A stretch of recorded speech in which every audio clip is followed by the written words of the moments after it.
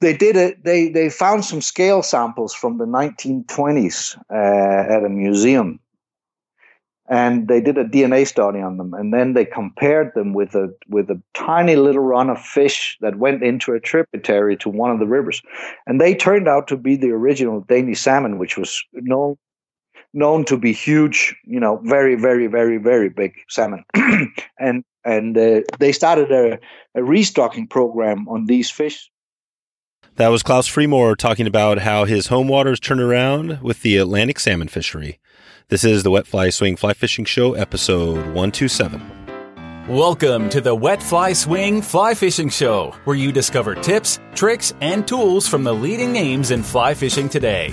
We'll help you on your fly fishing journey with classic stories covering steelhead fishing, fly tying, and much more.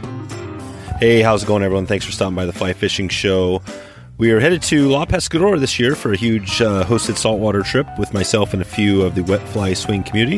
If you're interested in a saltwater trip for the Big Four, go to wetflyswing.com/Mexico, and I'll follow up with you as quick as I can. In today's episode, I talk with Klaus Frimor, who breaks down Scandi style casting and talks about why many people don't understand quite what Scandinavian casting is all about. We find out how the underhand cast started, why the size of the fly is the number one thing to be thinking about, and where some of current Scandi lines fall short. We get into a little on the Clearwater River, why he uses a 17-foot leader, and how Airflow made such a big name for themselves in the U.S. Don't miss this one as Klaus talks to us about why many people don't quite understand his mentor, Goran Anderson, as well. And so it's pretty good. This is, I think, a pretty amazing episode. Hope you enjoy it. So without further ado, here's Klaus Frimor. How's it going, Klaus? All good. And yourself? Good. Yeah, thanks for coming on here. Your name actually has been out there quite a bit. I've had a few of my listeners that have reached out to me and said to get you on the show. I searched, you just Google up your name and a lot of stuff comes up on Scandi and, casting and Spey and all that stuff. So we're going to get into all a focus on Scandi, maybe a little bit on the Clearwater River as well. But maybe you could talk a little bit about how you first got into fly fishing. Oh, yeah. I mean, it's a long time ago.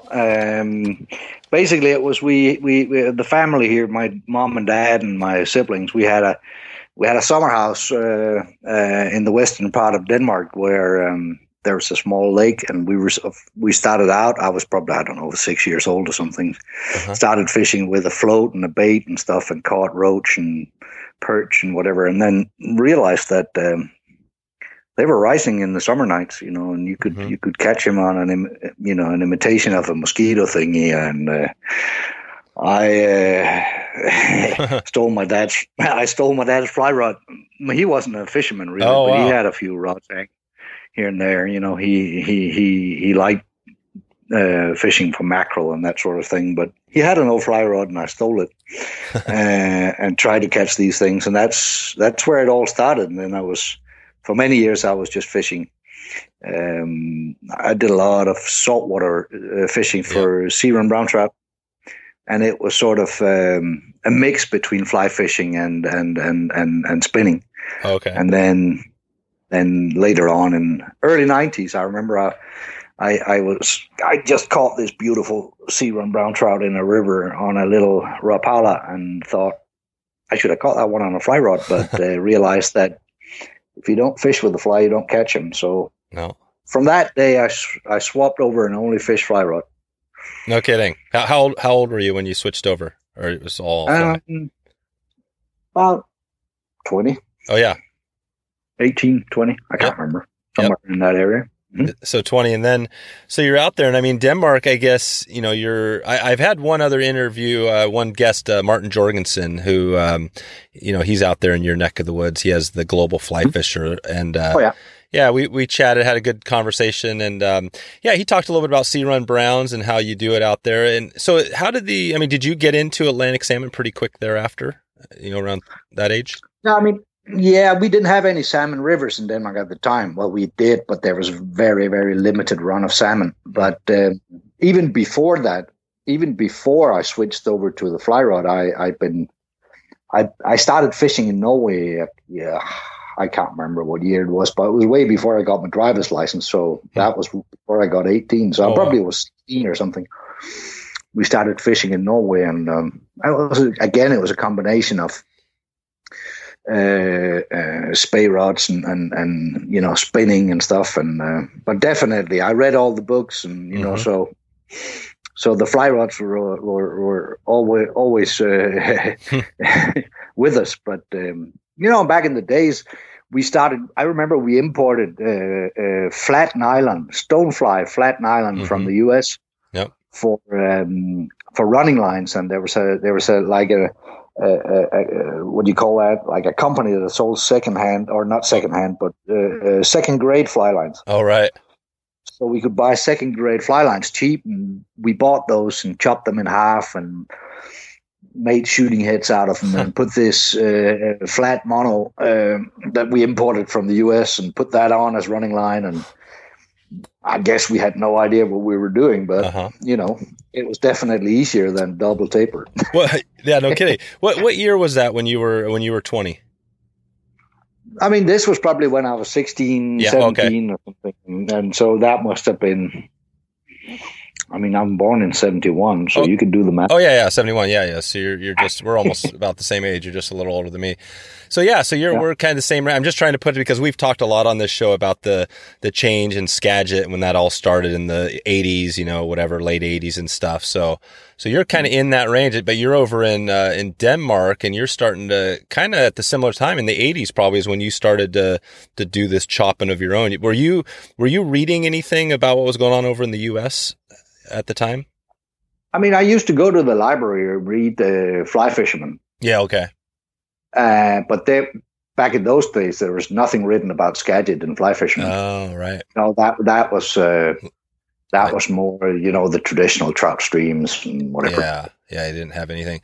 So you were in there, so you're kind of cutting up, learning about it. And so what was the deal with the traditional, you know, casting? Can you talk a little bit about just, because you had the double tapers and the long belly stuff that a lot of people seem to struggle with, right? But there were people doing it. Why do you think you never got into that traditional style?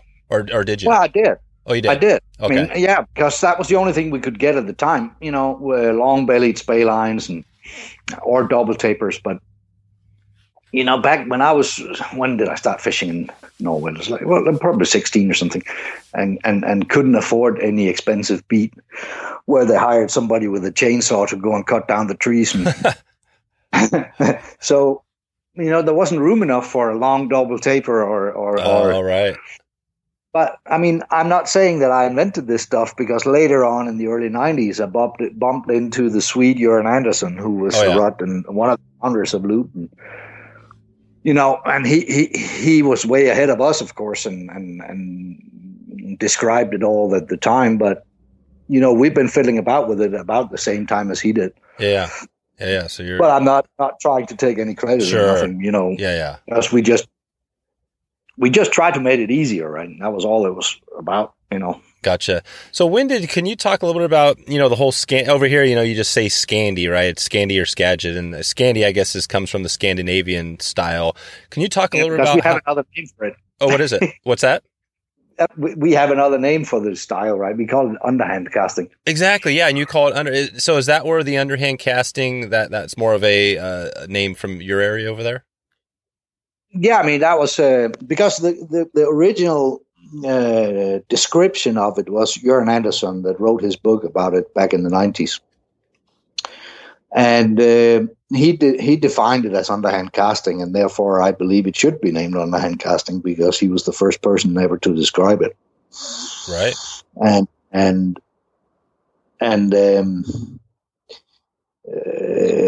So why underhand? Kind of, why? Yeah, but that's a good question, because it seems like underhand casting is because you use a lower hand, but it's the same thing when you're single-handed. When you cast a single-handed rod, you can do the same thing. It's the same thing. You know, it's the same casting stroke.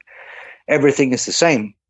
But the power application comes from your lower hand with, your underhand with a Spey rod, but it comes from your double haul with a single-handed rod, right? So the right hand, or the one that holds the rod, whether it's left or right hand, the hand or the arm that casts or that holds the rod Yep. does the same motion, but power application is either from pulling or pushing the butt section on a Spey rod, or haul in the double haul with the single-handed rod. Right. Gotcha. So that's the whole fundamental of the underhand idea. Yep. And that's part of what's been forgotten and misunderstood in the whole concept, because it's not a casting. For the way I was taught this, because I did like 50 casting clinics with Jørgen, because I started working in a fly shop where we did all these clinics with Jørgen. Oh, cool. And did salmon schools, and I fished every summer. I probably fished up towards 5 weeks every summer with Jørgen in Norway. Up through the 90s, and for me, it's calling it a casting style is not 100, or it's not entirely correct. It's a different way of thinking fly casting, more than it's a specific style. Gotcha. You know? Yeah. So you can't. So it's not just, are you a Scandi caster, or are you a Skagit caster, or do you use Scandi lines or Skagit? Right. That's what you always hear over here. It's not really that. It's it's a whole different way of thinking about it. Mm-hmm. Because Scandi lines can be. I have Scandi lines and we cut those already back in the early 90s. We cut lines that were. Now I'm a metric guy, right? So they were like for a 14-foot 9 weight for the big salmon rivers in Norway, but the lines were only 8 meters. So what's that? 24 feet? Yep. So it's pretty short. Mm-hmm. Yeah. But then again, I had some lines that were much longer from my 15-footer that were up to nearly 40 feet. Uh-huh. But it all. So this is what I'm talking about. It's the way of thinking. It's the line. It's the same line weight pretty much. Over, but it's not like a Skagit line where you go way above. Way like the garden hose thing. Exactly, but here it's more like you have 2 or 3 lines for your rod that fits into different situations or places on the river you're fishing, right? Or sizes of fly or weight. Yeah, or size of fly or weight. Yeah, exactly. And then I had different front tapers on my lines as well. I had some with a very short front taper. And then I had some with a longer front taper. Yep. Depending on, exactly like you said, depending on the fly. Yeah. That's cool. So basically, so that, and if somebody wanted, you mentioned the book by, Jørn, can you pronounce, is it Jørn Andersen? Jørn Andersen. Yeah, Jørn Andersen. And he's obviously a big name. Yeah, I mean, he's a huge name. A lot, most people probably have heard of him. He's got a good are there other, what would you recommend if somebody wanted to learn about this whole history, or is there something out there people could kind of check out? I mean, his book is not available anymore. It's only printed in Swedish. Oh, okay. So, I mean, it's hard to find. There's so many variations over the style nowadays, but and most of them are actually incorrect, or not most of them, but a lot of them are incorrect. Yeah. I saw give somebody a bit of credit. I saw what's his name? Is it Spey Jedi or something? Oh yeah, Line Speed Jedi. I was just talking to him this morning. Yeah, Line Speed Jedi. Yeah. He did a pretty good. Even though his lake was iced over, but I liked his. Presentation on the Scandi style, which was pretty sweet. That's awesome. I'll put a link to the show in the show notes to that. I love that you mentioned his name because, Tim and I are kind of pretty good friends, just kind of online friends. But he actually, I asked him. I said, if I told him you were coming on, and I said, what question would you ask? Would he have for you? And he said to ask you about the limits of underhand casting. Are there any? What are the limits? Does anything come to mind when you think of that? No. Well, it depends. So I've been philosophizing a lot about this with Skagit versus Scandi and traditional Spey versus everything else, right? And to me, it all comes down to what type of fly you're using. Mm-hmm. Okay. Yeah. So let me put it this way: when I fish, just for the ease of it, let's just say here, I fish for Atlantic salmon in Norway. That's what I grew up doing, and that's what I've been doing for many, many years. Yep. We fished short shooting heads. We could cast 90 degrees across the river, fish the fly quick, And we would fish rather big flies. When I say rather big, it could be depending on the light and the temperature and the water level and everything. But we fished everything from big sunray shadow tubes that might be 10, 15 centimeters long, and sometimes, depending on the current, down to a size 10 double or something, right? Yep. Then I went to Scotland and fished, and first time I ever went to Scotland, and I met the gillies, and I knew we were supposed to fish small flies, so I bought my 10s and 12s the smallest one I used to fish in Norway, and they looked at my fly box and they said they're way too big. And this was much earlier in the season. This was probably in April or something. Uh-huh. But so it came to my mind that when you fish for Atlantic salmon, the slower you fish your fly, the smaller fly you need to fish. You have to fish, right? Yep. The quicker you can fish it, the bigger fly you can allow yourself to fish. And looking at the tradition in Scotland with the longer bellied Spey line, they can't angle those 90 degrees because the back cast doesn't. The deluge will be too deep. Yeah, so it's more they would 45. Cast 45 and fish the fly much more slower. So therefore they fish much smaller flies than we did because it's the same fish, it's the same water clarity, it's probably the same temperature. These fish grew up in the North Atlantic at the same spot, and it's all the same. So there must be something that differs the fly size. There you go. So basically, based on the fly size, that's the reason the big double taper, old traditional guys used small flies. They just couldn't cast a big fly, Roy.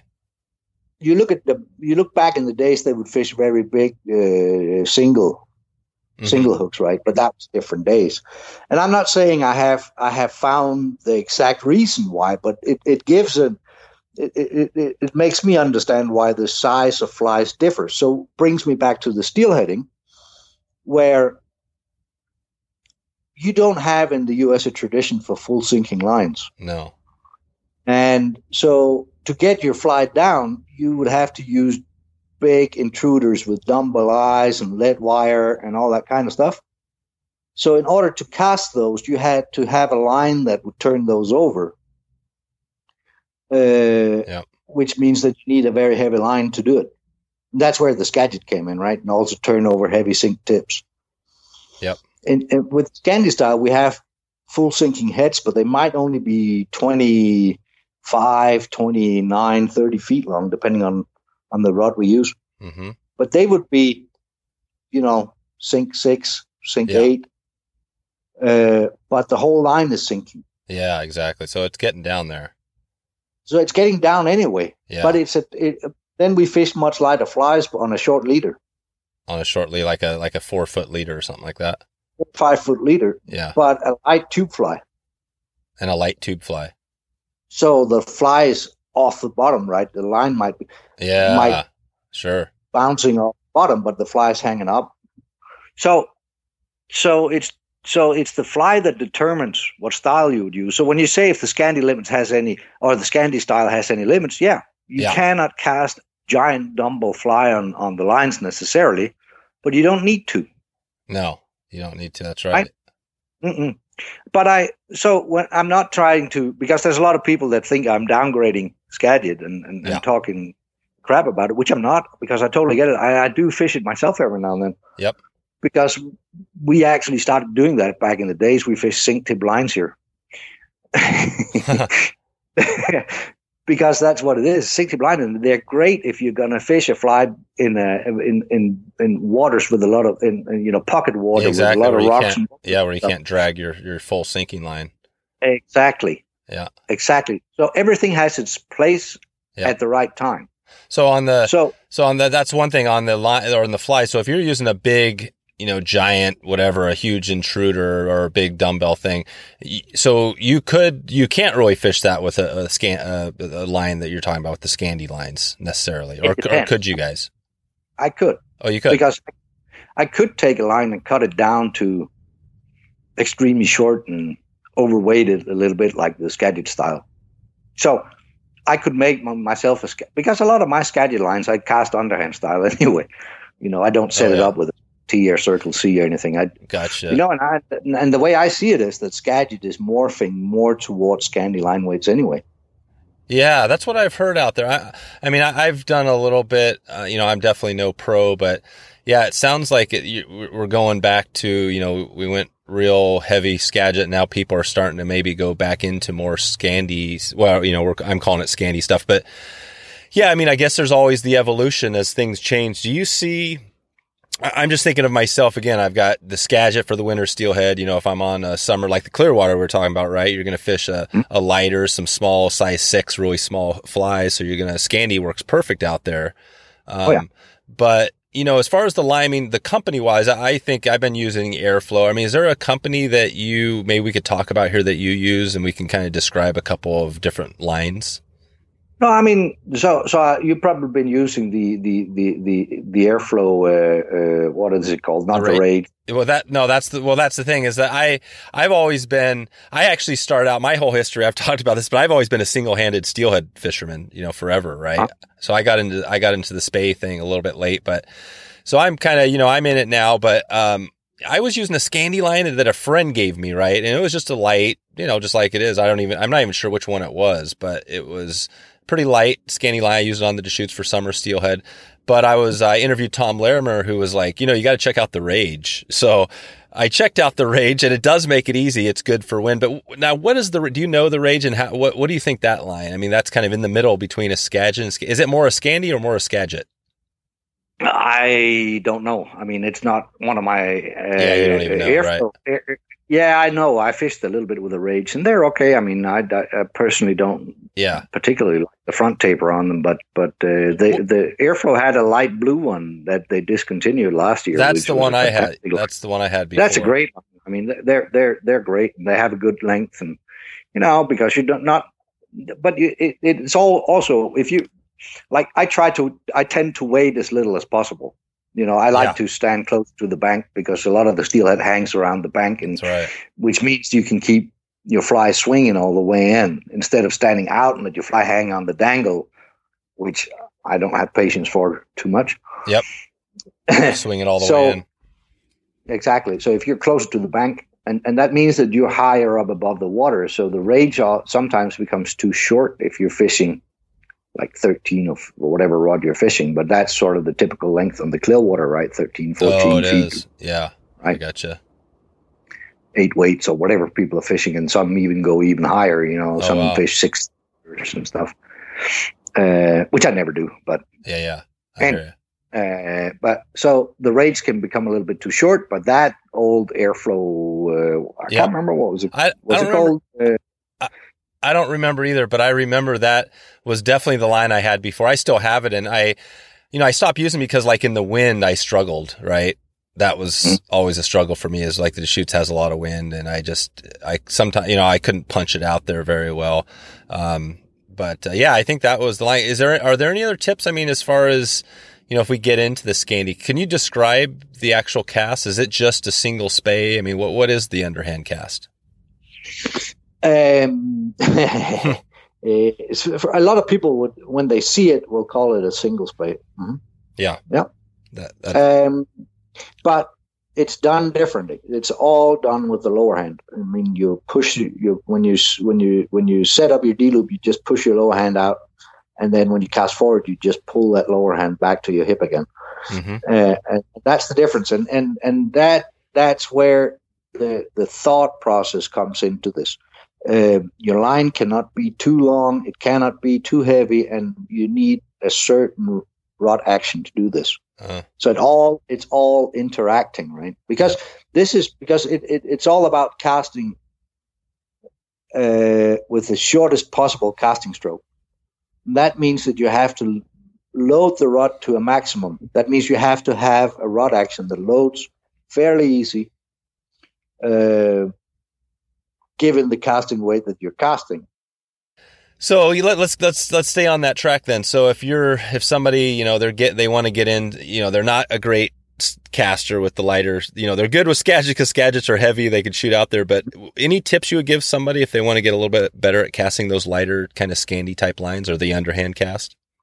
I mean, for me, the way I see it, and this is where some people has misunderstood me in when I talk about Skagit.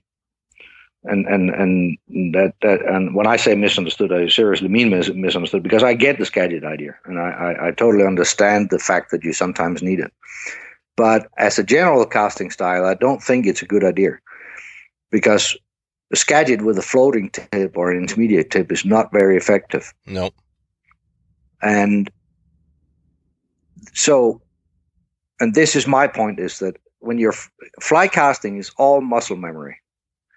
And if you change something, it's like writing your name with your right hand. If you practice it enough, you can do it with your left hand. Or you can brush your teeth with your left hand if you don't do it with the right hand. It feels awkward in the beginning, but at some point, at some time, you'll get it. That's my point with the Skagit. If you're summer steelheading on the Clearwater or the Deschutes, you won't cast the Skagit line with a floater tip. Right? No. You would cast a more traditional, maybe a Scandi line or something. And then when you get into the winter fishing, you'll have to change your casting style or your casting stroke.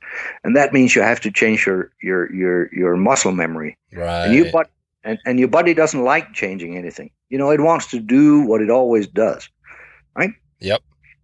So the Scandi style, and this is my point, and this is not to talk bad about the Skagit or anything, but the fact is that when you're casting a full sinking head or you're casting a floating head with the Scandi style, it's always the same. It's the same. So it's the same casting stroke, it's the same lift. There's tiny difference on the timing in the pause that you have when you set your anchor, but it's not enough to disturb your muscle memory. So it might be harder. It's harder to learn the Scandi style, but once you get it, it's easier to do. You can do everything. You know, it doesn't matter. You know, that's awesome. And whatever line you're casting is the same thing. That's awesome. And you can. So that's my point between Skagit and Scandi style. Yeah, that makes a ton of sense, and that's probably. I mean, that's a struggle for me. I know that I'm out there. You know, with the Skagit, I'm thinking Skagit and. Yeah, it's a totally different thing. You can't go out there and do a snap tee. I mean, you can do a snap tee and try to cast a Scandi line, but it's just not what it doesn't go out correctly. But so that makes a lot of sense. I mean, so if somebody was going to do that, they had that line, say they had one of those, Airflow or whatever line that was a Scandi style line, and they're on the river. I mean, what if you're on the opposite side? So I guess it's still the single Spey. But again, that's something I struggle with, is getting that cast out there, especially when there's brush behind me. How do you do that? Do you just cast more at that 45 when you're making your swing, or can you cast more straight out? You cast both hands when you're just Spey casting, right? I know you should. I'm not quite at that level yet. I need to get on the river. I need to get on the river with you so you could teach me some just stuff. Have to. Yeah, but it's all about, like I say, it's all about muscle memory. If you do it often enough, you can learn how to write your name with the other hand. And you can learn how to fly cast if you force yourself. And I know for some people it's easier, and for some it's more difficult to use the left or whatever. Yeah. But typically people are right-handed. So if they start casting left-handed, it's difficult. For me, it was extremely difficult. And I have to practice every time I get back on a river. But I force myself to fish that side. Yep. Just to pick it up again. Exactly. And like a friend of mine, he said, "How do you do it?" And I just say, "You do it opposite of what you do on the other side." And he said, "Like this," and made the perfect tube right first time. So for some people it's easy, and for me it was a lot harder. But that's it's all about just keep doing it.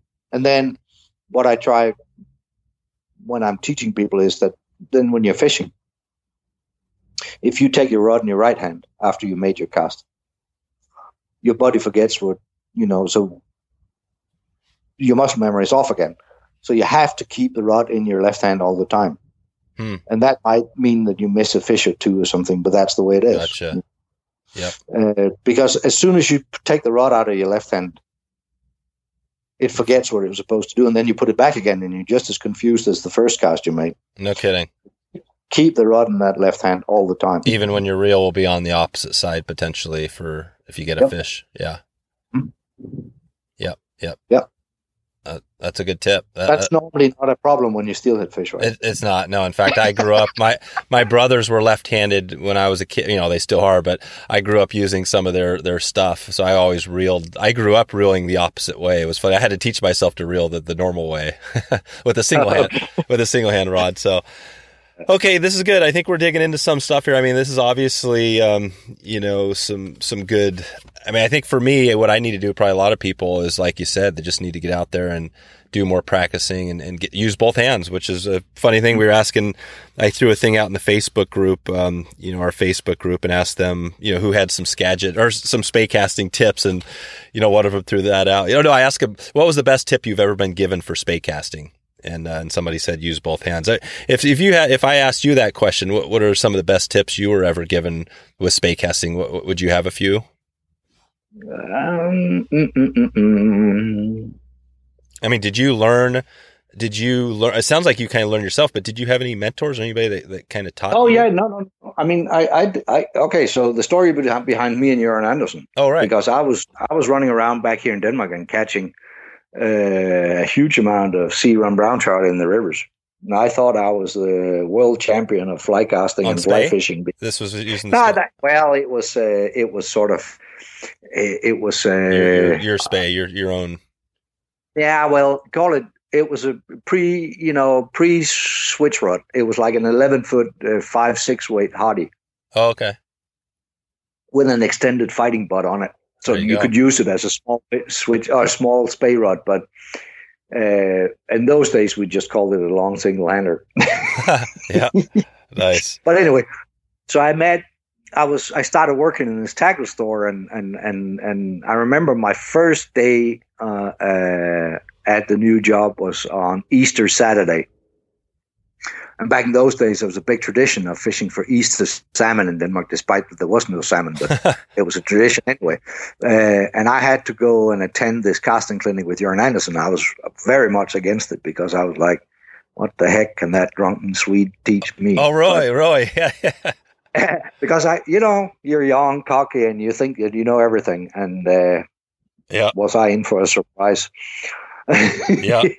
Yeah. So he could teach me a thing or two, and then I was in charge of the casting clinics with Jørgen for the rest of the time in the shop there. So I probably had about 50 of them or something. Where I was in the class and I was casting, and I wasn't being taught all the time, because he didn't bother looking at me all the time. But so he was my mentor, you could say, right? So I basically, that was my introduction to the underhand style, and I was just in Japan doing a presentation, and down there he's like hugely popular, and he's been there many times and did clinics and presentations and stuff. And so I went and like I told the audience there that of course I was taught by Jørgen and and they know him, of course, but during the years, we all develop our own little niche styles, and I don't look like Jørgen. I'm a little bit taller, and I don't have the same posture and body size and stuff. So and my fishing is slightly different than his. He's been fishing Norway and stuff. And I fish a lot of Iceland and all right, and of course the water and stuff. So everything changes your style a little bit, but overall it's pretty much the same. But yeah. Is he still funny? Oh, go ahead. Yeah. No. He's still going strong. Yeah, he's still going strong. And the loop. Can you talk a little bit about the loop story? I guess that's where you kind of connected. Was loop going strong at that point when you were doing? Oh, absolutely. Yeah, they've been around for a while. They started out in what was it? I can't remember. Long time. Back in the 80s or whatever they started, right? And back in the days, that shop I used to work in Denmark, because in those days, Loop were a distributor for Sage in Scandinavia. Oh, wow. And that single shop I worked in, we sold somewhere, I think it was like 800 Sage rods and blanks a year. No kidding. And about 1,000 fly lines from Loop a year. Wow. And what is Loop? What do you think if you said, say what they do best nowadays? What is their product that is their best product? If you had to pick one. Yeah, I mean, I do all the rod design, so of course I have to say the rods. That's right. So you're the rod. So you're the main designer of all the space stuff. Also the single-handed stuff, yeah. And the single-handed stuff. This is cool. God, this is a great thing. I just had Mariusz from Echo. Mariusz, I screw up his last name, but he designs the Echo rod, the Echo Spey rods. He works for the Wild Salmon Center too, I guess. But I chatted with him a while back, and he was talking about how, just some of the interesting things about the design process and things like that. I mean, we're not going to have enough time to dig into all the design, but can you talk a little bit about, I mean, who was designing the rods before you got there? Bernd Anderson. Oh, he was. So he's still, you've just taken that and he's doing some other, I guess. Then I took over, and then I split from Loop for a couple of years and went over and worked for Guideline. Oh, for Guideline, Yep. And then I came back again after a few years, and then there was a guy called Thomas that did some rod design, and he's not there anymore. So now it's only me. So gotcha. The latest 7-sided 7X rods, the heptagon rods, were all my designs. Okay. Mm-hmm. Yeah, that's it. And you guys also do, I mean, you've got reels too, right? You kind of you've got it all, right? Yeah.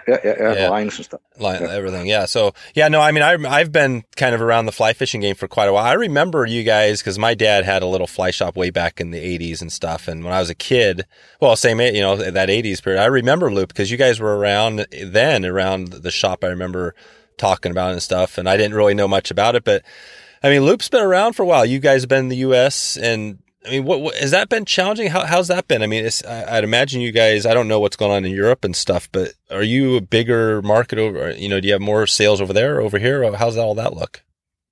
I mean, we have a great distributor in the U.S. right now down in Idaho, in Shelley, Idaho. Yeah, and they're doing a great job, and that's been for all European companies that try to break through in America.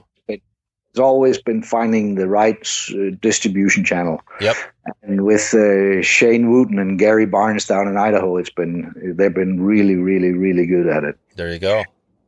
So, and of course, having the right inventory in the U.S., because now I spent quite a lot of time, as you know, in the U.S. and it's a different market, and a lot of the European companies doesn't understand the U.S. market, how niche it is, Yep. All this stuff, like even down to the, like the trout spey, right? I've seen you're doing some stuff on trout spey too now, right? Oh yeah. Yeah. But also, I mean, just the single-handed fishing. I mean, when I used to think about trout fishing in the U.S., it was like Henry's Fork, and it was dry flies only, and and then I went to the Missouri River, and I saw this drift boat coming down the river with 5 guys in it, and there was orange bobbers all around the boat. Yeah, so there's not many bobbers over in Europe. No, but I mean, the way we think of trout fishing in the U.S. here is not at all what it is today. It's today's nymph fishing, most of it, right? Yeah, it is. It is. Bobbers or indicators or whatever. Yeah. Yeah, that too, but that's also quite big here in Europe. But the fact that you fish with a thingamabobber, and some lead shots and a couple of nymphs on there is not at all what you think when you say trout fishing in the U.S. No. So just to give you a little example of what the difference is, and then you get into the trout spey stuff where you try to cast basically a musky fly for brown trouts with a 3-weight. Yeah, exactly. No, that's not easy to do, right? Oh, but that's why that most companies on their 3-weights, they line weight them, or the swing weight is like a Pro Foot 6-weight. Oh, right. Yeah. So you call them 3-weights, but what you should do when you look at trout spey is you should actually look at the recommended swing weight. Huh. Yep. Don't look at the AFTM rating on them, because AFTM ratings in switch rods doesn't exist. Oh, wow, right. So do you look at the grain weight? Is that just look at the grain weight. Mm-hmm. Wow, because you pretty much agreed on the grain windows for single-handed and reel spey rods. Yeah, there's sort of a common understanding of what it should be. When it comes to switch rods, it's the Wild West. Yep. Yep. And do you think switch, I've heard a little bit of that switch, it was the big talk, and it seems like some people are saying maybe the companies are going away. They're not even calling them switch anymore. It's just either a two-handed rod or is switch still the name that's out there, you think? They are micro spey or mini spey or whatever you want to call them.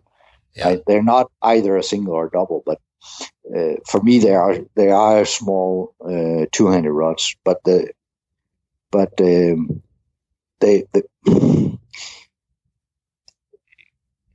I think the problem is the line weights, right? The grain weights. Well, that's right? the thing, and that's the thing I think that's wrong is that when you think switch, you think, or at least I used to think, okay, I get this switch rod, I'm going to use it for doing Skagit casting or Scandi, and then I'm going to switch over and cast it overhand. But you really don't, Roy. You're not necessarily. It seems like you don't really cast them overhand, do you? Like a switch rod, isn't it mostly a Spey type of cast? Yeah. So there are many handers, basically. Yeah. Yeah, that's the thing. I think most people at least used to think it was like a switch meant something. But anyways, no, I think this is we got lots of topics we can dig into. I wanted to bring it back. We were talking about the Scandi, and maybe we can just go back to the Clearwater, because that was a river that I definitely, I've talked to people, and I actually haven't fished it yet. I want to get out there, but. Mm-hmm. It's an amazing river. It's got amazing history. Obviously, the runs have been impacted over the years and stuff. But can you take us to the Clearwater? It sounds like you do some guiding over there, and just put us on the Clearwater. I don't guide there. I'm not allowed to. Oh. I own a share in an outfitter's license. Oh, okay. You don't guide. I'm not allowed to guide. But I sometimes do jump in the boat and teach with one of my guides. Gotcha. Yeah, you can't guide because you need to get stuff. Yeah, I hear you. Okay. So, but you're out there. You've been on the river and stuff, and so if if somebody's going out there and you're teaching somebody or somebody, it's a pretty big river, right? I mean, are you making for the most part long casts? It sounds like you're fishing in close to the bank too. Oh, absolutely. I mean, it's funny with the Clearwater. It has a tradition of these long rudders, as they're called over there, right? So 15, 16, even 17-foot rods and 120-foot heads and competition style, and there's a school of that on the Clearwater, but it's so going back to because this brings me back to the line design again. So if you have a head that may be, I don't know, let's just say 70 or 80 foot long, and it has to weigh within a certain swing weight for a grain weight for a rod, sure. which means that the length and the weight in combination makes the front taper, go rather skinny on these lines, right? Mm-hmm. And then on the Clearwater, especially in the early autumn, you often have these quite strong upstream winds, which makes it really difficult to turn these things over. Yep. And so I quite often see people, they cast and it all lands in a big pile. Exactly. That's what happens to me on the that's why I went to the Rage, because Tom was like, you probably fished a monofilament and running line on them, right? I do now. Yeah, on that one I do. Yep. Exactly. I use the Rio. Yeah, Rio's whatever theirs is. Yeah. Yep. So that gives you that. I would say that gives you no turnover, and it's the same with the long-bellied Spey lines, or the long heads with the mono running line on. I'm not saying everybody. I know, one of my head guide or previous head guide, Zach Williams, who also does the competition stuff. He's an amazing caster. And really good at the long rods and the long lines, and of course he can cast better than most. But he's one of few, right? Yeah. And so in general, I would say that the long lines are much, much harder to cast. But there's a school of that on the Clearwater, and of course when you fish smaller flies like we do, small. I fish quite a lot of small tubes and and of course I also do the traditional Spey style flies, But in September, a lot of it is size small. 8, 10, exactly stuff because they're buggy. They're turning back into trout a little bit. Yep, yeah, they are. That's cool. They are, but later on they behave like steelhead again. Yep. But it's also the Clearwater is also a little bit.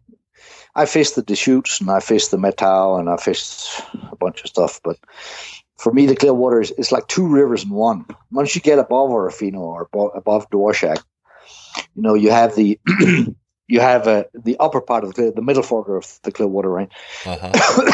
Is like half the size of the lower part. All right.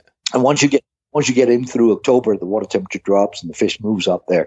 It's a whole different ball game. It's small, intimate river, and there you go. More defined and especially on the upper part of it, a lot of it you can fish with a single hander. Right. It's pretty cool. That's cool. So those guys, so the rods, you're saying those guys using the really long belly stuff. Is that pretty much what, if you think of your traditional long belly back in Scotland, is that pretty much the same stuff they're using? Yep. Same stuff. So they're also pretty much wear the same hats as well. Do they really? That's all. That's hilarious. So they're all decked out. They're like in costume. Yeah. The only thing they need is a white shirt and it's white shirt and a tie and a ghillie tweed jacket. And a ghillie. Yeah. Oh my gosh, that's amazing! I got to get out there just for that, to be out there, feel like you're. I haven't been to Scotland yet either, but you know what I mean. Bring it back, feel like you're over there. So okay, so these guys are doing like traditional stuff, and then.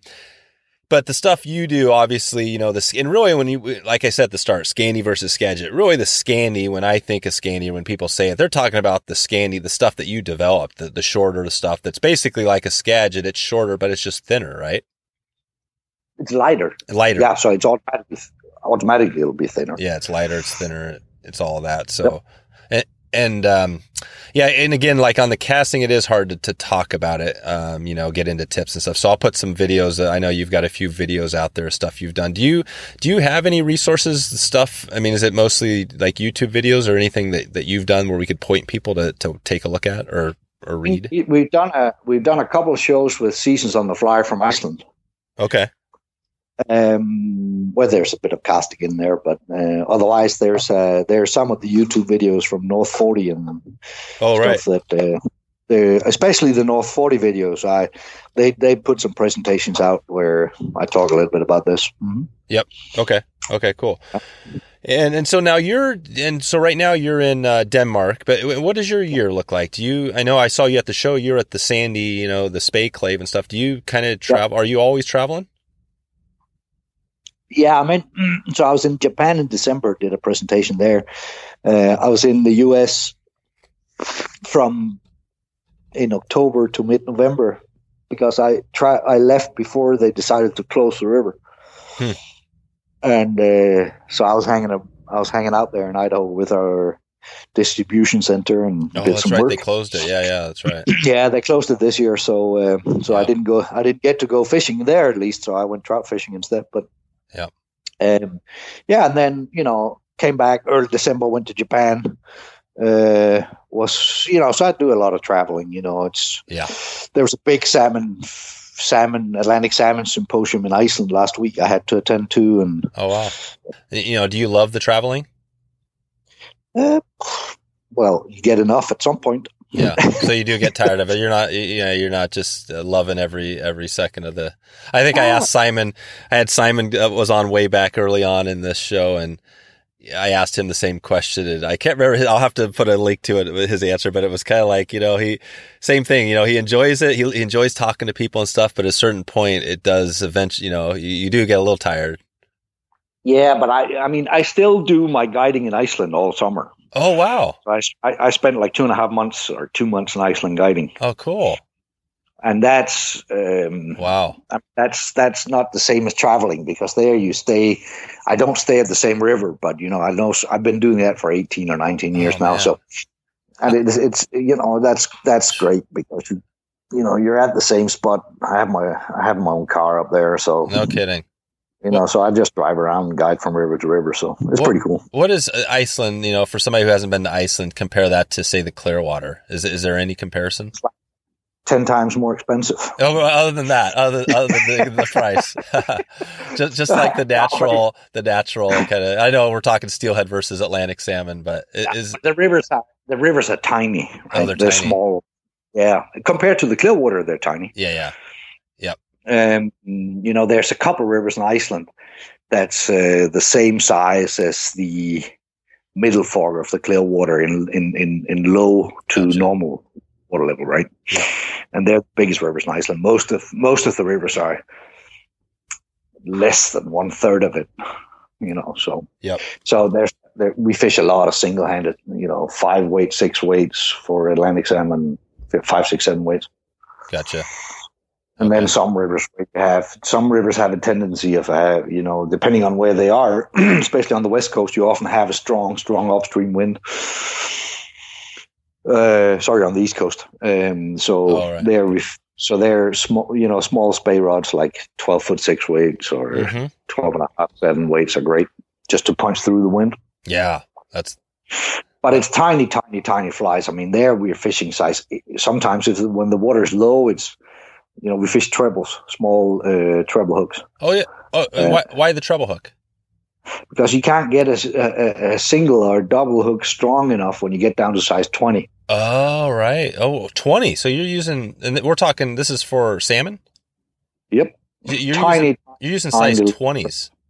Size 20 partridge size. I'm just actually sitting right these days tying my stock for Iceland. Wow. And then we're talking like 16, 18, That's crazy. and 20s. That's crazy. So these are, I mean, again, we're not going to dig deep into the Atlantic salmon stuff. It's just, we don't have enough time here, but it's interesting. I'm actually doing kind of some fly tying episodes, and I've been chatting with some different people and companies. And so this is a unique thing. I mean, I haven't even heard of this. So this makes sense though. So the treble hook, and then how does that with the hookup? Are there any issues with the releasing or do you have to release all the fish? Well, it depends what river you're on, but yeah. I don't see. I used to run a lodge in Argentina for loop down in for sea run browns down in Patagonia. Yep. And I saw higher mortality from fishing single hooks than I do in Iceland from fishing trebles. There you go. So. And that's because when you hook down in Argentina, we fish these beadhead nymphs, right? And on a single hook, maybe, let's say a size 8 trout hook with a beadhead on. And you hook a 15, 16, 18 pound fish on a single hook, and all pressure was on that single one, bend. Ripping it. Yep.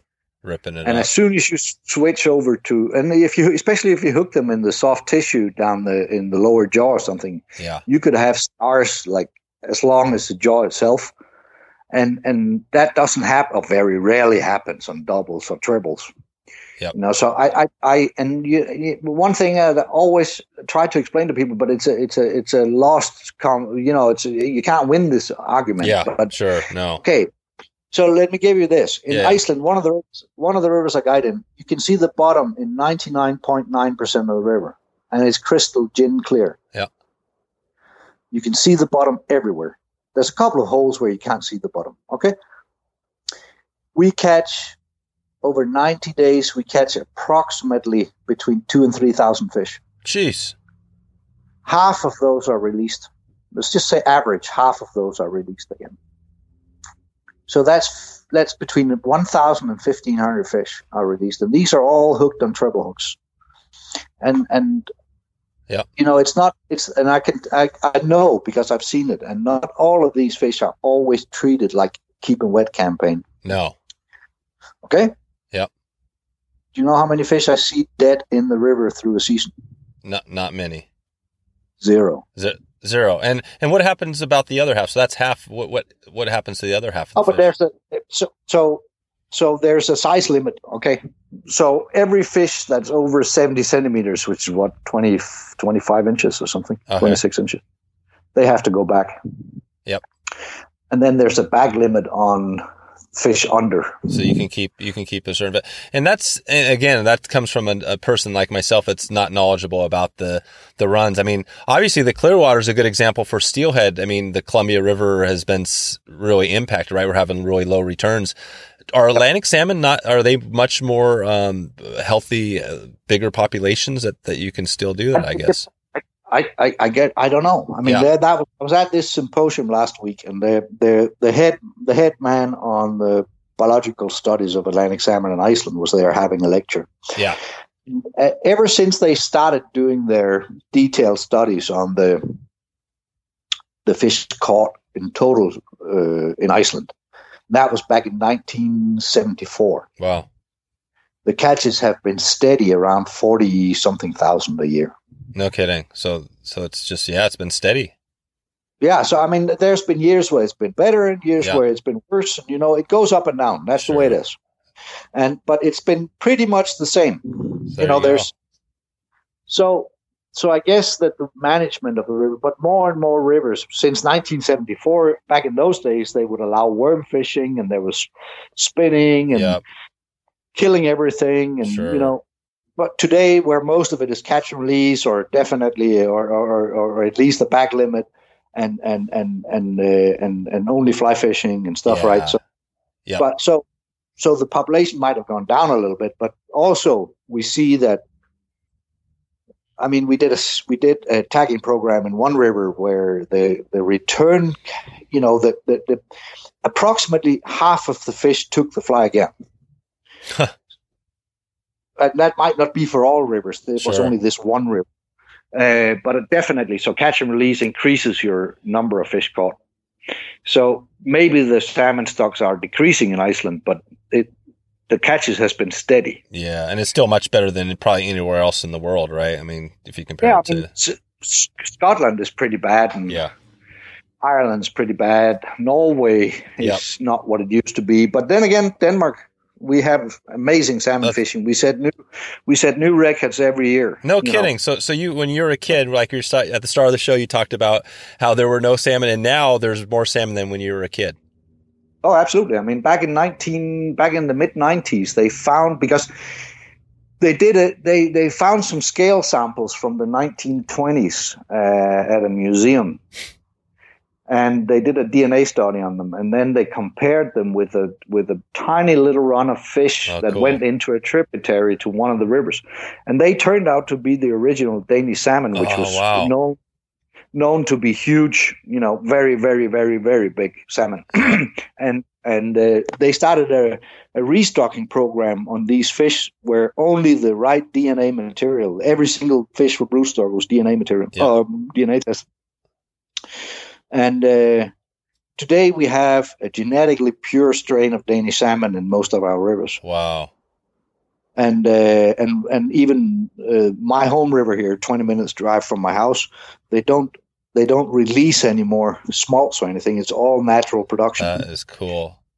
That's really, really, really fantastic. And last year we had a fish that was 1 meter and 30, which is 4 feet and whatever that is. Jeez, 4 feet or something, right?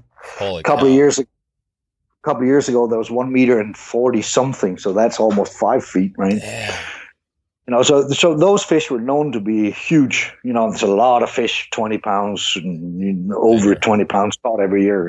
Yeah. And especially this summer, it was crazy. Fish had to be 40 pounds dimension, right? Wow. It was amazing. And it's absolutely a fantastic story. It took a lot of work, not only from the government and the biologists, but also, most of this is made by farmers and volunteers. That see a future and an interest in rebuilding the small tributaries and opening up the small tributaries for migration and spawning. All that. So it's all done by, and the good thing about this in Denmark is that most of it is actually association water. So it's fairly. I just got my license here today or yesterday. Actually, I have to pay my license next year for my river here, and that's like, let me do the math here. It's like $300 or something. So you can get a license. So anybody can go get a license and fish it. Yep. Wow, that's pretty cool. Yeah. And my year license is $300. Yeah, compared to over in the other parts of Europe, which would be much different, right?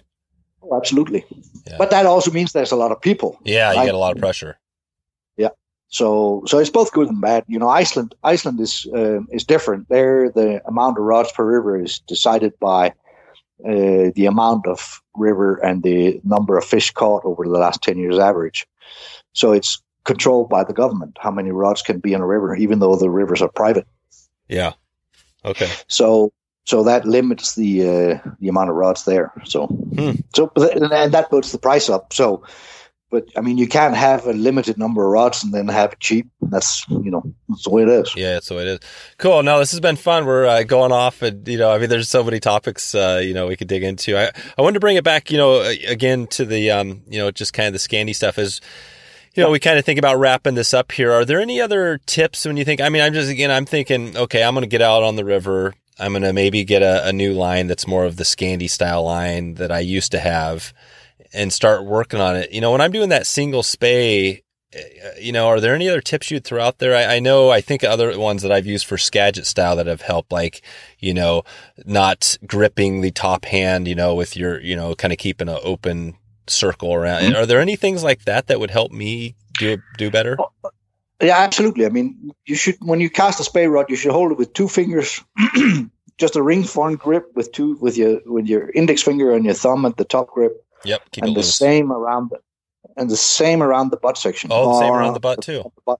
Yeah. So you put it on your what you call that one that you show people you dislike. Oh, the middle finger. The middle finger. That's right. So you put it on that one, then you fold your index and your index finger and your thumb around the butt section there, and then just the ring form grip around the top cork. And then if you should be able to cast that way and not use your top hand either pulling or pushing when you're casting. Yep. If you have to do that, it's either because your line, even though you have the technique right, if you have to use your top hand to push or pull, it's either because your line is too light or it's because it's too heavy. Oh, okay. Because then, so what I was talking about is how the rod is supposed to bend easily with the right line weight on it. Yep. Right? So if your line is too light or it's too heavy, you have to move the line or you have to load the rod because the line is too light. That's right. Right. So, so that's basically the idea. And then never dip your rod tip when you build your D-loop. Oh, okay. Never dip your rod tip? Exactly. Yeah, so always keep it at the same angle as you're moving through. Yeah, because the difference between the single spay and the underhand is that we don't anchor fly line. Oh, you don't anchor, but when you set your D loop up, there's no anchor up on the water there. Yes, but not by fly line. We fish. My standard leader is 17 feet plus. Oh, Jesus, there you go. So it's your leader. Your leader's your anchor. Yep. Okay. 17 and that opens up that loop has the best, and that's normally when I'm talking about this and I do my casting clinics, the only thing I ever draw out here to say, okay, you can't get this better from anybody else is the tapered leaders. Yep. So they make loop has good, yeah. The tapered leaders is by far the best. 15 for the lightweight rods and 17 for the heavier rods. Wow. So and that's because that's your anchor. And if you don't anchor fly line, you can put that anchor wherever you want to. You can put it in front of you. Which I love to tease Simon when I do demos with him about the bloody L. Yeah. Because the bloody L for me is like wonderful. I love the bloody L. I love to put my anchor square in front of me and cast across it, because that by doing that, I don't have to, I can reduce my D-loop size and all that kind of crap, which you cannot do if you anchor fly line or you use poly leaders. Poly tips is something the devil made on a rainy day. Oh, the poly tips? Yep. Oh, so you don't like the poly leaders? Well, from a fishing perspective, yes, but from a casting perspective, absolutely not. That's right, because the poly leader is, so basically, again, I used to, with that line we're talking about, I think it was the Airflow Scandi line, you would have that, and then you could throw on, the funny thing about that line is that I know you could throw on the poly leaders on and stuff, but you know what I always used to do, and I love that line so much that I broke out, you know what I mean, I just wore the line out, but I would not put anything on the line. I would just put a little 6-foot, short, because I like short leaders. I'd put a little 6 or 7 foot short leader on right on the end of the Scandi line, and I'd fish that. Do you think that was a bad move? Yeah, but no, because it always so it also come down to you fishing mono run line. Yep. Or no on this let's see, no, and actually on that one I wasn't at the time. I was just using some typical braided Dacron, I think.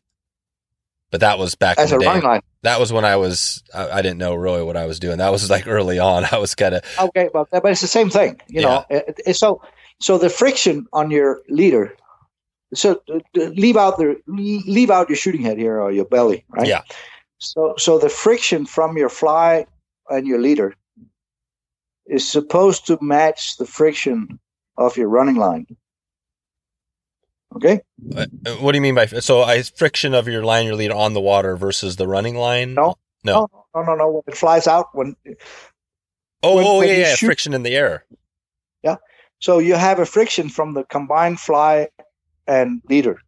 Yep. That's friction from the air and weight from the fly, right? Yep.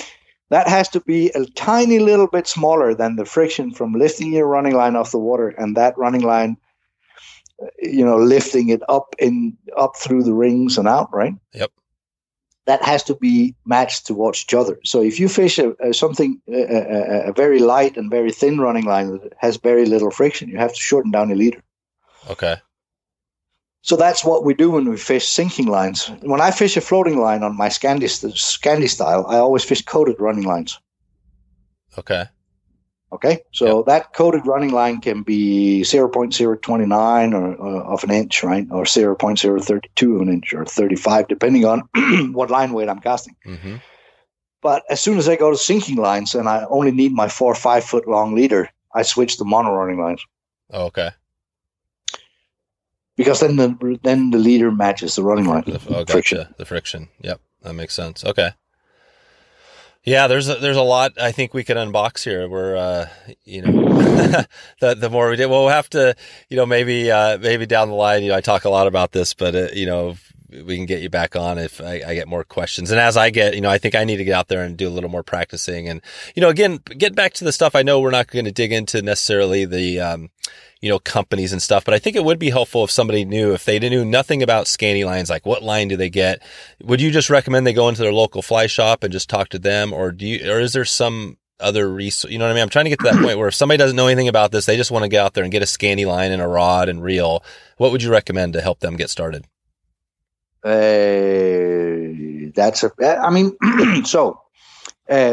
not trying to say anything wrong here, and I'm not trying to be cocky or anything, but and don't misunderstand me, but do we need a lesson? We need to get a no, I'm not saying that. I'm just trying to put it the right way here. Yeah. And this is based upon my experience and my travel around the US. And I don't know everything, and I haven't met everybody. And there's definitely like line speed jet line stuff that understands the stuff, right? But most companies in the US is not making Scandi products. Right. Yeah, they don't quite get the No. So if you want to buy a Scandi product, buy a Scandinavian brand. Yeah. Which is what? What are the Loop is a Scandinavian brand. Who else is a Scandinavian brand? There's Loop, Guideline, Vision. I don't know if Vision is available on the US market anymore. There were a few years ago. Yeah, I remember. Yeah. So they are basically the three major Scandi brands. So that's it. So basically, you got those companies are the big companies. Mm-hmm. Okay. So there you go. So if I wanted to get a Loop, so if I wanted to get a Loop Scandi line that does what we're talking about here, what would be the line? What would be the model? It's called a GDC line at the moment. That was the one you mentioned. What was it? GDC. Okay. And would I match that up with could I match that up with would I always match it up with a heavier, like more of a 13-foot 8 weight or longer, or could you go shorter? Oh yeah, but they come in 6, 7, 8, 9, and 10 weights. Okay. Yeah. Cause I have so you have the options of, and for me, a fly line is it's never a fly line coming out of the box. You might have to adjust it to whatever you're doing. Whatever rod, and if you're a 6'6" or 6'8" person, you're going to be different than a 6 foot tall person, right? Yeah, but it's not so much that as it is. I especially the GDC lines, I often cut down from the front a little bit. So I pick one line weight heavier, but cut a little bit of the front taper off because they have a rather long front taper, so you can easily adjust them from the front. Oh, okay. But I mean, that's why we have people like Shane and Gary in Idaho. You know, they know all about this stuff. Okay, so there's your resource. So we could, Yep. they're more local, right? We could connect with them and maybe answer questions like this. Yes, exactly.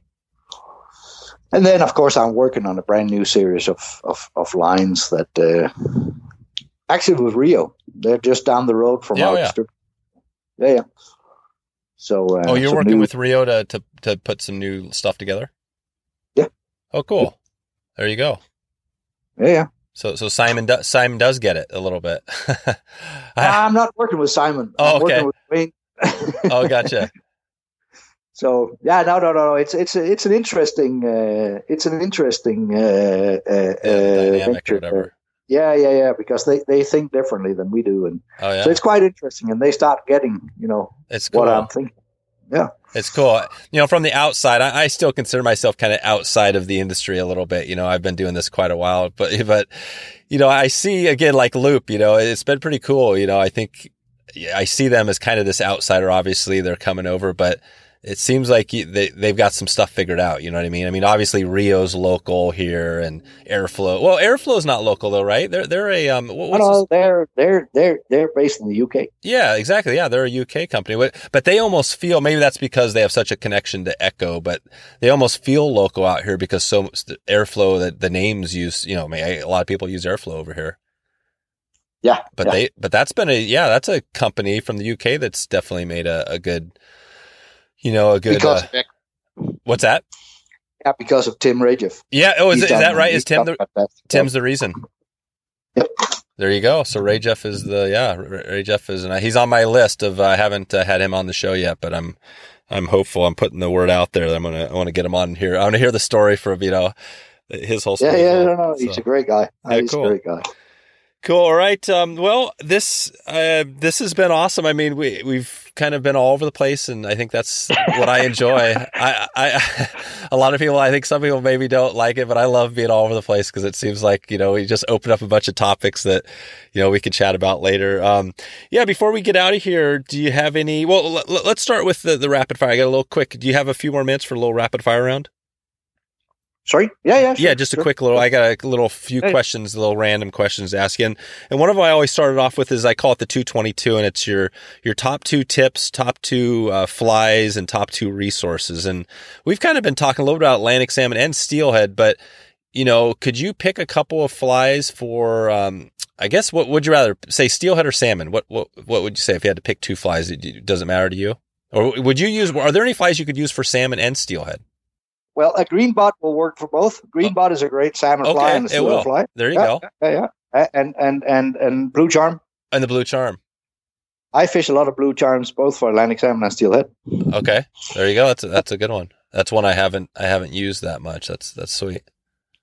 That's a good fly, and it's easily tied with either a rot chuck wing or a silver tippet squirrel. Yeah. Okay. Yep. Silver squirrel. Exactly. Yep. Do you like to tie your flies? Do you tie them really more sparsely, most of them? Depends. Yeah. It depends where I'm fishing. For Iceland, they're super sparse. Yeah. And even though I fish a lot of sunray shadows for Atlantic salmon, and some are bulky and some are slim because it depends on the rivers. There's one river in particular where they like the sunray super slim for whatever reason. I can't explain it, but that's the way they like them. Yep. If they're too bulky, they'll just boil on them and they won't see them again. Oh, wow. So I don't know. I'm not trying to pretend that I know everything, but that's just the way it is. Yep. Cool. Okay. So there's 2 flies. And then if we think about, top 2 tips, and, I guess we can maybe keep it on, maybe we just talk about some tips for steelhead. Again, maybe the same thing, steelhead and Atlantic salmon. Could you say a couple of fishing tips that you would provide somebody to help them find some or get into some fish? Cover as much water as you can. Okay. And for me, it's all, I hardly never change my fly. I mean, I fish the same fly because I believe there's always a dumb fish out there. Yeah. You just find a fly you believe in and fish it and fish and then just cover water. Exactly. That's the way to do it. Yep. How similar are, we talk a little bit about that, the similarities between summer steelhead and Atlantic salmon. It's the same thing. Same thing? Mm-hmm. Yeah. Same deal. And that's probably why I fell in love with the Clearwater, because it's traditional, what you call it, grease line fishing, right? Yep. Floating lines and long leaders and single hook, traditional Spey patterns and whatever, right? That's it. And so it's so close to what the salmon fishing that I know. Despite that most salmon fishing in Scandinavia now is done with sinking lines for whatever reason. Oh, it is. Yeah, unfortunately, because there's no other fish in this world that are happier to come up and grab a fly at the surface. I mean, in Iceland, most of the fish, not most of them, but a lot of the fish we catch, we skate, micro hitch. Oh, yeah. Hitching. Single hooks or micro tubes. We skate them on top and they'll come up and eat it. And when I grew up, my salmon fishing in Norway was all done with floating lines, and you saw every single fish. And now people, they're throwing sinking lines at them. Wow. And it's terrible. It's terrible. Well, yeah. Why the sinking? I guess maybe, it seems like the Atlantic salmon are known to come up, right? That just like the summer steelhead. Exactly. And I don't know why. I think it's partly tradition. And, the tradition has changed from being, now you have to fish them with the sinking line because otherwise you won't catch them. So nobody believes in a floating line anymore. Yeah. And then there's another reason as well, and that's the fishing pressure. Oh, yeah, right. So, they see a lot of people, so they hunker down. But not only that, if you throw flies that are too big, and when I say too big, it can be anything. A fly that's a size 8 can be too big in certain places. Yeah. But and so I've seen this because I've watched Atlantic salmon for 18, 19 years now in Iceland in crystal clear water. So I've seen how they react to flies that are too big. Yep. And they get scared. They might not move, but they're spooked. Yep. And they won't come again if you throw a big fly at them. So you can imagine in a public water, like most rivers are in Sweden and Norway, there's just maybe not unlimited, but way too many rods on a section. Yeah. And just one of these rods splashes around or throws a big fly at them. They're not coming back up to a floating line again. Yep. That means that everybody has to fish deep. Huh. That's my point. I'm not sure. I'm not saying it's 100% correct, but yeah. Yep. That's what everybody's thinking. They're thinking, there's just people are putting the fish down and they got to get down to them. Absolutely. And because all the water temperature stuff there is old, stories. Yeah. It's all something they believed in back in the days. Do you get, I know over here, like steelhead, especially summer steelhead, you get to that point where you're like, new fish are going to move in the next day or the next night, so you're like, okay, I'm going to get out there early and I'm going to be there when the new fish come in. Is is it the same thing with salmon where they're, the next morning there's new fish rolling through all the time? Yeah. I mean, the thing with Atlantic salmon is that, and I guess it's the same with steelhead. So let put it this way: in Iceland, it's different because when the salmon is running, it's daylight 24 hours. Oh, right, yeah, that's right. So, but it's more to do with the air temperature. So if the air temperature is too, if the air in Iceland especially, you got the air temperature coming off the mountains. Oh, it's cold. It's really pretty cold. And then you have the water temperature being higher, and then the fish won't eat. So that's true. That's a good. My dad used to tell me that we're on with steelhead too, the summer steelhead. Where if the water temperature, or if it's the air temperature is colder than the water, then the fish aren't going to come up as much as if it was the opposite. Mm-hmm. That's pretty much. You think that's true? Absolutely. And if you hammer them, if you start hammering these fish when they're not willing to come up and eat your fly, the only thing you do is spook them. Yeah. Okay. So we actually start, because in Iceland, by law, you can only fish 12 hours a day, and it has to be put in. And you can't fish between 3 o'clock in the morning and 7 o'clock in the morning. So there's 4 hours during the night where you're not allowed to fish. So you can place your 12 hours between 7 o'clock in the morning. And so what we do is most rivers will start at 7 and fish till 1, and then there's a lunch break, and then you fish from 4 to 10. Perfect. 2 times 6 hours. But most rivers nowadays have moved. So instead of fishing 6 hours in the morning, you only fish 5 hours. So if we push that, instead of starting at 7, we start at 8 because we realize that starting at 7, the temperature is still so low. spook most fish before you actually There you go. before they become active. Right? There you go. Yeah, and in the summer, or well, in the evening, the temperatures warmed up, or the air temperatures warmed up more. Is that the case? Yep. Yeah. So, but sometimes the same thing happens there. But the last hour from 9 to 10, when the sun disappears behind the mountains, and you get this cold wind coming off the hills, then the same thing happens. But it doesn't really matter. You might waste an hour in the evening where nothing is going on and nothing is going to happen, but they get from 10 o'clock in the evening to the next morning at 8 to calm down, and rest. You rest the rivers all night. So So people they waste an hour throwing. Only if the air temperature drops. It doesn't always drop in the evening. Yeah. Gotcha. Yeah, that's right. If it's okay. All right. Well, I think we're about there. In the next 6 to 12 months, or anything new coming up with you or Loop, or anything you want to let us know that's this year? Yeah, there's now we released the Heptagon, the 7X rods. There's a small addition coming to that, new 9-foot 9 weight, and then there's some of the cheaper Q rods. There's some additional lengths coming out there, and in addition to the NXT rods as well, some longer, lighter rods, especially meant for the steelheading. Oh, cool! Like 13-foot 6 weights up to 15-foot 8 weights. There you go. So real Clearwater rods coming now. Yeah. And what's a good, if you had to recommend a good loop, a good steelhead reel? Do you have a model? My personal steelhead reel is the Speedrunner. The Speedrunner, okay. Speedrunner. It's one of those that looks like the old traditional. Yeah, but it's like huge, large arbor, right? So it almost looks like the rim on your boat trailer. Yeah, that's right. It's humongous. Yeah, but it's it looks weird, but playing fish on them, I don't like playing fish on small arbor reels because the fish they but work, it's funny because the larger arbor, the calmer the fish are. I hardly never see my backing. Oh, no kidding.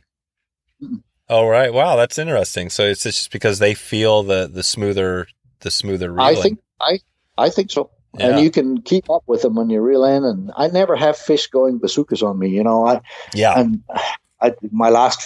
The biggest fish I caught in Iceland was probably 28 pounds or whatever it is. Jeez. Never seen my backing. No kidding. I don't know. I'm just saying. Yep. It's my feeling, and this is the same thing I hear from other people using the reel. Yeah. Gotcha. Cool. All right. Well, if they want to find you, we mentioned at the start the Facebook. They can find you there. Yeah. Just search your name. Yep. Exactly. Okay. And then. Otherwise you got my email. Yeah, I got your email. Great. Well, this has been a lot of fun. I think I've had fun digging into some of these topics. We've been, like we said, it's been all over the place, and kind of the way I like it. So I appreciate you coming on and sharing, all the kind of the history and the tips and knowledge and everything. So maybe we can catch up with you, in the next Spey Clave or whatever. Yeah, thanks. And if you ever want to come out and fish, just let me know. That's right. That was the one question. The Iceland definitely is the bucket list. So if I ever get the money together to make a trip or whatever, I'll connect with you. So, okay, great. The Clearwater. Yeah, well, that's right. Yeah, are you going to be the Clearwater? Is that something still? I guess hopefully it's open this year, right? We hope so. Well, they reopened it again, right? The 1st of January. They did. They need the license money. I guess. Wow! So they reopened it, right? They closed it for the summers, but that was only a few months ago. They opened they closed it 29th of September, right? Oh, is that what it was? Yeah, I don't know exactly. Okay. And then they had the salmon season running until 15th of October, and then the river was closed until 1st of January. Okay. So you typically head out. When do you typically head for? Do you stay in Idaho for a while? Yeah, I normally get out there around 1st of October, and then or late September. Yeah. Depending on what I've done in Iceland, and this year I had to after Iceland, I flew straight from Iceland up to east coast of Canada, up in Labrador, and did some fishing with the owner of Loop. Oh, cool. I had to get home and get my stuff done, and Yep, gotcha. Okay. Well, I'll let you know. I'll just keep in touch with you and check back with you. I'll let you know when this episode gets right and gets out there. Yeah. And should be good. So, okay, good. Well, we'll catch you soon. Man. Thanks. All right, thanks. Thank you, man. Thank you. So there you go. If you want to find all the show notes with all the links we covered, just go to wetflyswing.com/127. We're heading to Mexico this year. It's been a while for me, and I'm pretty stoked to be heading down with a few of the wet fly swing community. If you're interested in a trip to La Pescadora, I'd love for you to come along on the trip. Go to wetflyswing.com/Mexico for more information, or send me an email at dave@wetflyswing.com. Thanks again for stopping by to check out the show today. I'm looking forward to catching up with you soon. I hope maybe see you online or on the river. Thanks for listening to the Wet Fly Swing Fly Fishing Show. For notes and links from this episode, visit wetflyswing.com. And if you found this episode helpful, please subscribe and leave a review on iTunes.